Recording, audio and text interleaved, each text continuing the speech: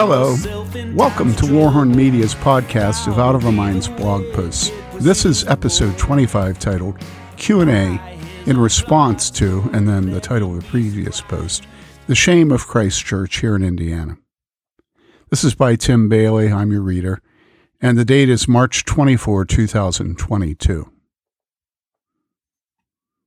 A brother in Trinity Reformed Church Bloomington sent an email yesterday asking, quote, I recently shared on Facebook your article about the bad state of Presbyterianism in Indiana.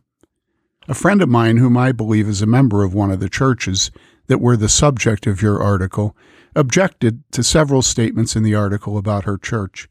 I'm interested to hear any responses you may have, unquote. After responding to the questions, I asked the brother for permission to post the exchange and kindly received it. Here, then, are the questions about my earlier article with my responses. Question.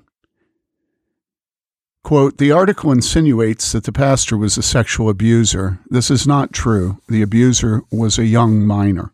Unquote. Insinuates is impossible to disprove.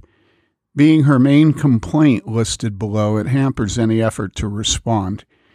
Give me words that are false so I can defend them. She does in a couple places below, but in the main it's not words but insinuation she complains about. Anyhow, it would have been impossible to write the article in such a way as to avoid much specificity without doing as I did, leaving much of the nature of the sins and who committed them somewhat ambiguous. This was my intent. What I did say over and over was that there was a pastor who was accused of sexual abuse and another pastor who covered up sexual abuse by his relative. Both statements are true. Number 2, she writes, quote, the article seems to say that proper authorities, DCS, were not involved. This is not true. DCS was involved early on, and the session and the family cooperated with DCS, unquote. The article does not, quote, seem to say, unquote, proper authorities were not involved. The article says the abuse was covered up by the pastor. He delayed reporting the sexual abuse of children by his relative to the proper authorities. This is the cover-up. DCS was not involved, quote, early, unquote, but, quote, late, unquote, months later than the abuse was known by the pastor. This is inexcusable morally. It put other children of the congregation at risk and delayed them healing ministry for months. It delayed parents providing their children help for months. Years later, months may look like nothing to some, but having some experience in such things, I can say with authority that months of cover-up are destructive spiritually on many levels. The family in session only cooperated with DCS months after the fact, and therefore are not to be commended for doing so.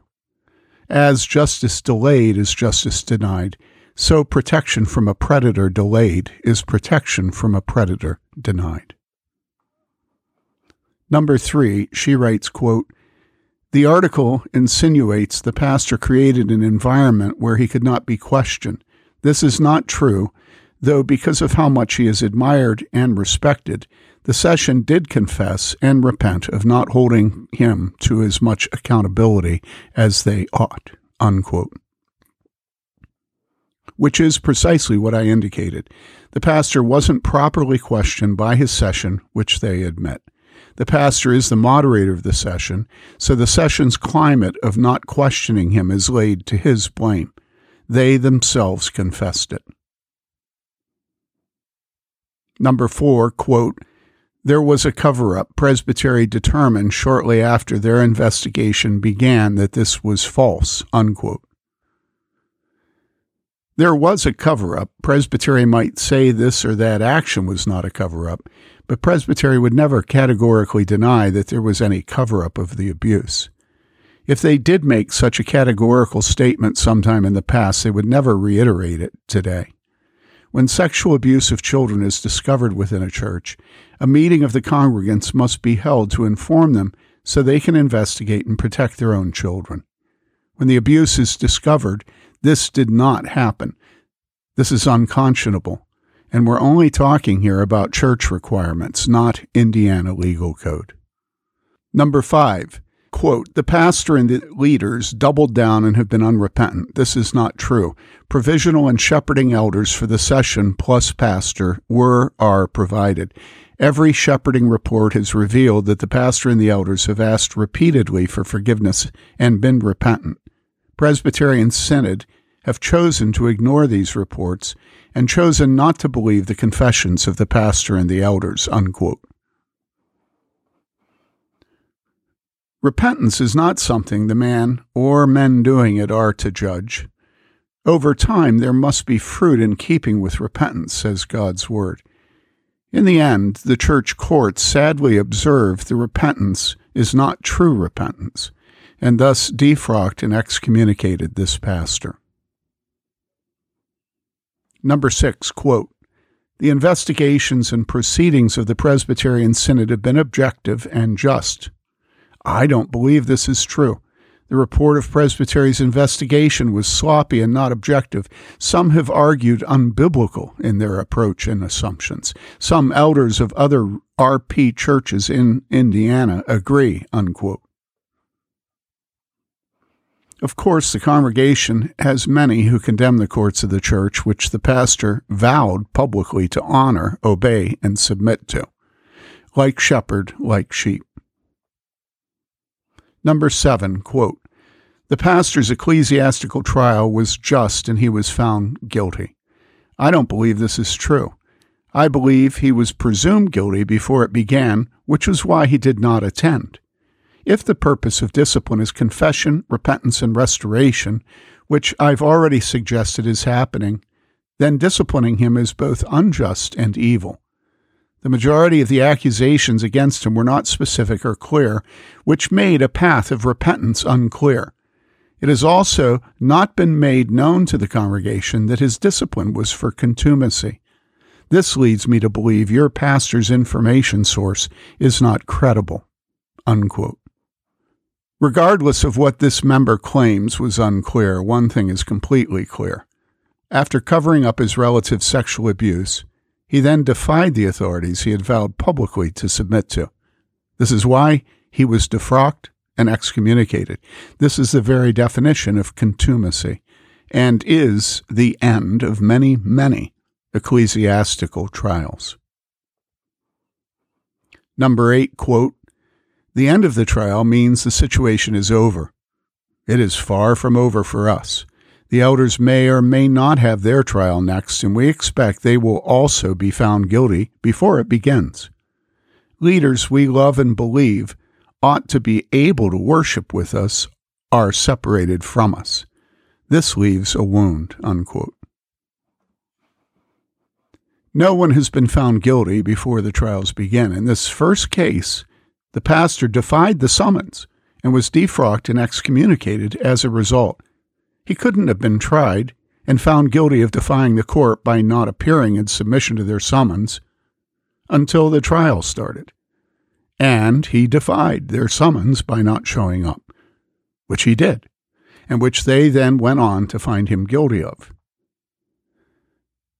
The court of the church is not on trial before the jury of the pastor and his fellow session members and their sheep. It is the pastor and several of his session members who are on trial. And the court of the church they vowed to honor and submit to, who have and will render the verdicts.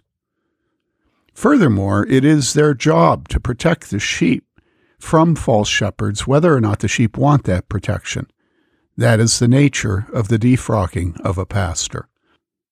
Number 9, quote, the article insinuates the system protects everyone, is objective, and cannot be corrupted. This is simply not true.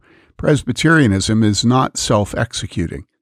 Everything we touch is tainted by sin, and that includes this process. Does it work for a lot of things? Yes, but it is not all we need in everything. And in such a small denomination, everyone knows everyone, and being unbiased is an impossibility. I personally believe the RPCNA needs outside professional help in working through this. They literally don't know what they're doing, and they're doubling down. Doubling down when you're wrong, or at least not right, always equals hurt. We're humans and not machines. For every process and procedure, there are people who feel and will be impacted. The accused, the abused, the bystanders all failed to be shepherded well and enough. That hasn't been considered well along the way here." Unquote. The article makes no such insinuation, just the opposite. The article states, teaches, and repeats that the courts of the church, comprised of sinners themselves, make errors and commit sins, and yes, precisely as they render judgments and issue sentences. Scripture says, quote, "all of us often go wrong," unquote. There is never any authority exercised by any man which is not somehow, sometimes sinful itself. God doesn't command us to submit to our husbands or rulers or pastors or elders because they are not sinful, but simply because He put them into authority over us, and we vowed to submit to them. Or at least wives used to take this vow. Failures are constant in church, yet this simple fact is not to stymie and frustrate the exercise of authority in protection of the sinner who is guilty, the congregation who is being corrupted by the sinner's leaven, and the Lord Jesus whose reputation and name are being blasphemed. Failures are very sad. Failures are hurtful. Failures are to be confessed and healed. But failures are never to be used as justification for rebellion. Number 10, quote, "A limited circle of people have had access to all the information, reports, conversations, and witness what has happened. Most people in the RPCNA are not privy to all this information, yet are acting as though they did have all the information. This article assumes all that needs to be known is known. That's just not true. I don't know who your pastor knows in the RP world. The Bloomington Church has been an advocate for us in the last year, but whoever your pastor is talking to doesn't know what he thinks he knows." Unquote. Of course, there is a ton of information about each step in this dismal matter which is not known broadly or not at all. But there is a ton of information which is known, and more than enough for discipline to be called for and meted out. Again, the pastor covered up the crimes of his, quote, relative, unquote. For months, he covered them up and thus harmed the parents of other children in his congregation as well as the children themselves. This fact is incontrovertible. Yet your friend can't seem to see or regret it, let alone agree that rebellion by his or her pastor in the years following is sufficient cause for discipline by the courts of the church. This is incomprehensible to me. Yet we are reminded that the context for this rebellion is a congregation of sheep who seem incapable of seeing any sin in their pastor, even to the point of refusing to acknowledge that stumbling blocks were placed in the path of their little children. And then she ends by saying, quote, "Thank you for listening. I do believe the heart behind what your pastor was getting at was, how do we respond and how do we move forward? But spreading hearsay and saying, if we respond this way, it'll be fine, is what bothers me," unquote. I then add the statement at the bottom of this post. We have a number of people from our congregation who have been members and friends of the church, and I have spoken about these things with them. For more on the work of pastors and elders with abused children, get a copy of our book, Elders Reformed. It's available on Amazon. Thank you for listening. Do us a favor and subscribe to this podcast. 2. Tell your friends they can now subscribe to audio recordings of Warhorn Posts. We depend on you as our only marketing. Until our next post, stay warm, devote yourself to loving your neighbor, and love God with all your heart and soul and mind and strength. This is Tim Bayly saying thank you for giving us a listen. Goodbye. Why do you stand afar off, O Lord? Why do you hide yourself in times of trouble? Proudly the wicked pursues the poor. By his own plots, Lord, let him be surprised. Rise up, O Lord.